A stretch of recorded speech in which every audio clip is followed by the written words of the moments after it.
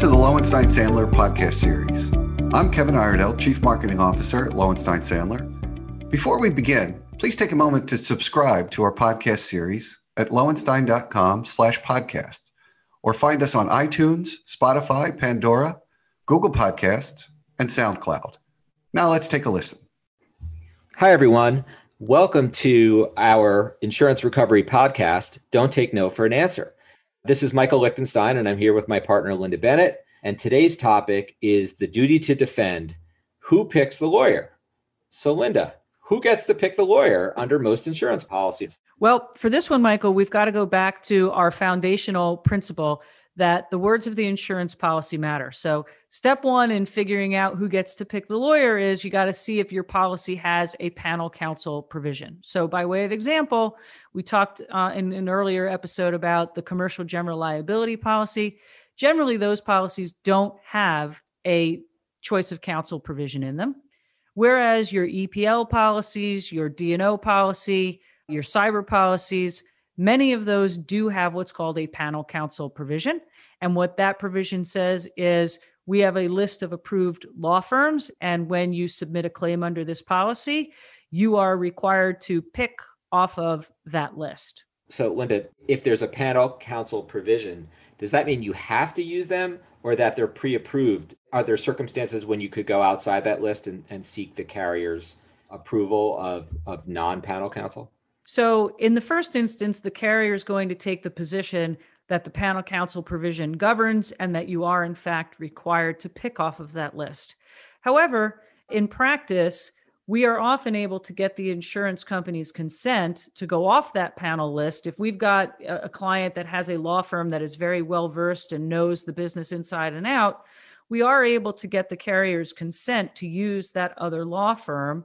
But then we're going to get into the issue of what are going to be the hourly rates that are going to apply. Which leads us right into another topic for today, which is rate disputes. Let me just raise an issue under CGL, because under the CGL policies, carriers oftentimes have the right to pick the counsel for you. And not surprisingly, they like to use lawyers who charge rates that are oftentimes substantially lower than market rates for counsel for a particular type of claim. And in that circumstance, Linda, does a policy holder have the ability to say, whoa, I'm not using, ABC law firm. So Linda, let's take an example under a CGL where it's a trademark issue and there is potential coverage under the CGL policy. Does an insured have to use the ABC law firm picked by the carrier, or can they actually go to a law firm that specializes in defending those types of claims? And not surprisingly, they may charge rates that are significantly higher than the rates of the counsel that the carrier selected. Well, fortunately, most policies have really crystal clear, non-vague language at all that says it's got to be reasonable and customary rates. Linda's being super sarcastic there, folks, but go ahead, Lynn. Exactly. And this has spawned some litigation, and this is actually interesting. We see this dispute all the time. But if you actually go and research this issue under the various states' law, another one of our guiding principles that the jurisdiction that you're in may answer this question differently depending on what state you're in. But in many jurisdictions, the carriers don't get to force that $200 an hour for partner rate down your throat. Instead, the courts will look at interpreting that language of reasonable and necessary or reasonable and customary language by really taking a look at what are the prevailing rates in the jurisdiction where the case is going to be defended. As Michael alluded to, what is the level of complexity of the claim? Because a $200 an hour rate may work perfectly well for a car accident defense case. But when you're dealing with that trademark case, Michael, that you were talking about, that is certainly going to command a much higher rate to get the sophisticated counsel that you need to adequately defend you in that case. And I'll say, Lynn, and you know this, that some of my nastiest fights with insurance carriers have come over rates, trying to explain why the lawyers that our clients need to adequately defend a claim that is oftentimes, has a big downside, why the rates that those lawyers are charging are reasonable and necessary. And folks, what Linda was referring to is that defense costs are normally defined in a policy as the reasonable and necessary cost of defense. And that's as far as they're defined. And that's why there has been litigation over what that means, because obviously what is reasonable and necessary is in the eye, maybe of the beholder or of the payer. So from the insurance company's perspective, reasonable and necessary may be a $250 rate, but from the policyholder's perspective, it could be substantially higher. And I'll also say that I often don't really understand why we have these fights, because if the claim is covered, the carrier should want to have really good lawyers defending the claim so that it reduces or eliminates anything on the indemnity side. So I have always viewed this as sort of penny wise, pound foolish, to try and save a few nickels on the front end, which might lead to paying a lot of dollars on the back end. And Michael, to that point, I think what a lot of our clients will do in that instance, and we will negotiate on their behalf and get the carrier off of their panel rates something to something that is more reasonable, but maybe not all the way to what the chosen lawyers actually charge.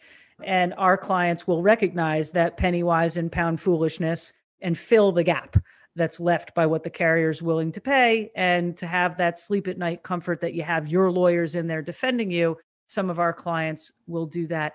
One thing I did want to also mention, though, is when the policy does not have that panel counsel provision, here too, you may need to look at state law.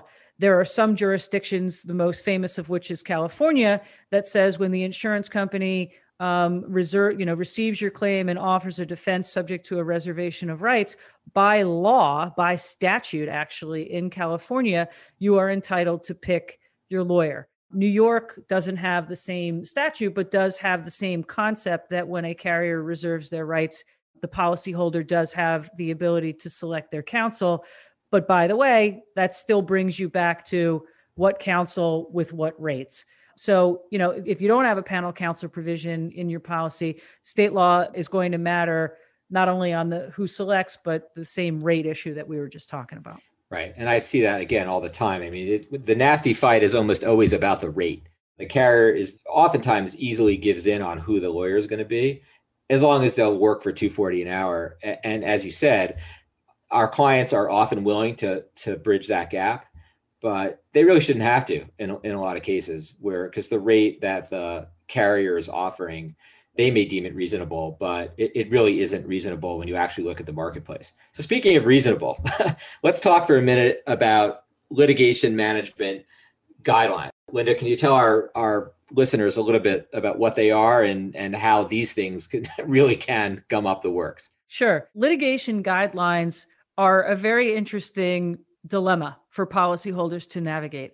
In the first instance, it's important for you to note whether the lit guidelines were in your policy at the time that it was issued to you, or whether they're being provided to you only after a claim has been presented.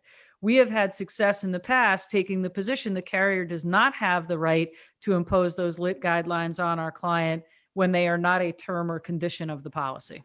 Exactly, Lynn. And I've had this conversation, I'm not exaggerating, it must be 100 times with claim managers for carriers, explaining to them, look, the most your lit management guidelines are your interpretation of what is reasonable and necessary under your policy. And that's all they are.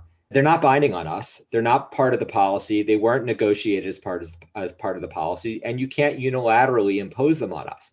You can use them as your expression as to what you believe is reasonable and necessary for a defense, but that's all that it is, and they're almost always subject to negotiation in my experience. Yeah, and just to give the carrier's perspective on that, and what we routinely hear from our clients is, look, these are here to help you. These are here to, to preserve the limit of your policy, to make sure that the policy is not going to be prematurely eroded.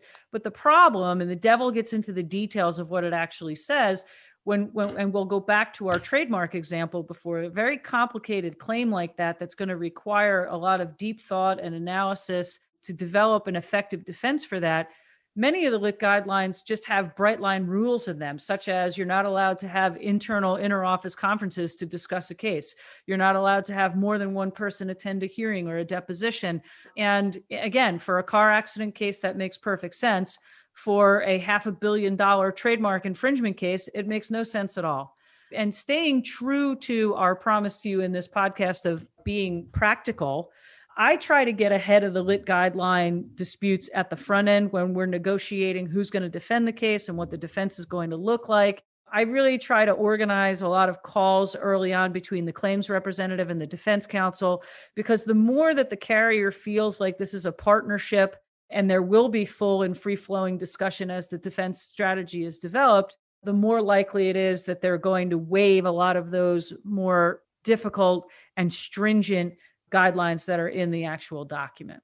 I agree, Lynn. And I have found that when a claims representative is being reasonable, they'll always agree to, hey, if you need a second lawyer at a deposition, ask me before it comes up, explain why it is that you need it, and they'll almost always approve it. The issues I've had with guidelines is when you completely ignore them, submit invoices from lawyers to be reimbursed, and then you start getting dinged because you weren't in compliance. So I agree. Getting out in front of it is a great approach. Explaining to a carrier, well, these things are not going to fly no matter what. I can't meet this, or this. But on certain things, I'm happy to give you advance notice, and I'll explain to you why I need it. And hopefully a deviation at that point will be approved. And on the off chance that you get that inflexible claims representative, I will note with interest that there are several jurisdictions that have found these lit guidelines to violate the rules of professional responsibility for lawyers. And that's always a nice card to pull out of your deck and throw onto the table if the claims rep is not being reasonable. It's kind of, I liken it to when the insurance company tells me that my cardiologist telling me that I need to have a valve replacement isn't necessary. I'm going to rely on what the doctor tells me as opposed to what the insurance company is willing to pay for. All right. Any last words on this one, Linda, before I wrap it up? Yeah, with respect to the duty to defend, my parting shot here is that communication early on in the claim process and trying to collaborate with the insurer is going to yield better results than either side taking extreme positions. Great, Linda. Thanks. Thank you for listening to today's episode. Please subscribe to our podcast series at lowenstein.com/podcasts or find us on iTunes, Spotify, Pandora, Google Podcasts, and SoundCloud. Lowenstein Sandler podcast series is presented by Lowenstein Sandler and cannot be copied or rebroadcast without consent. The information provided is intended for a general audience and is not legal advice or a substitute for the advice of counsel. Prior results do not guarantee a similar outcome. The content reflects the personal views and opinions of the participants. No attorney-client relationship is being created by this podcast, and all rights are reserved.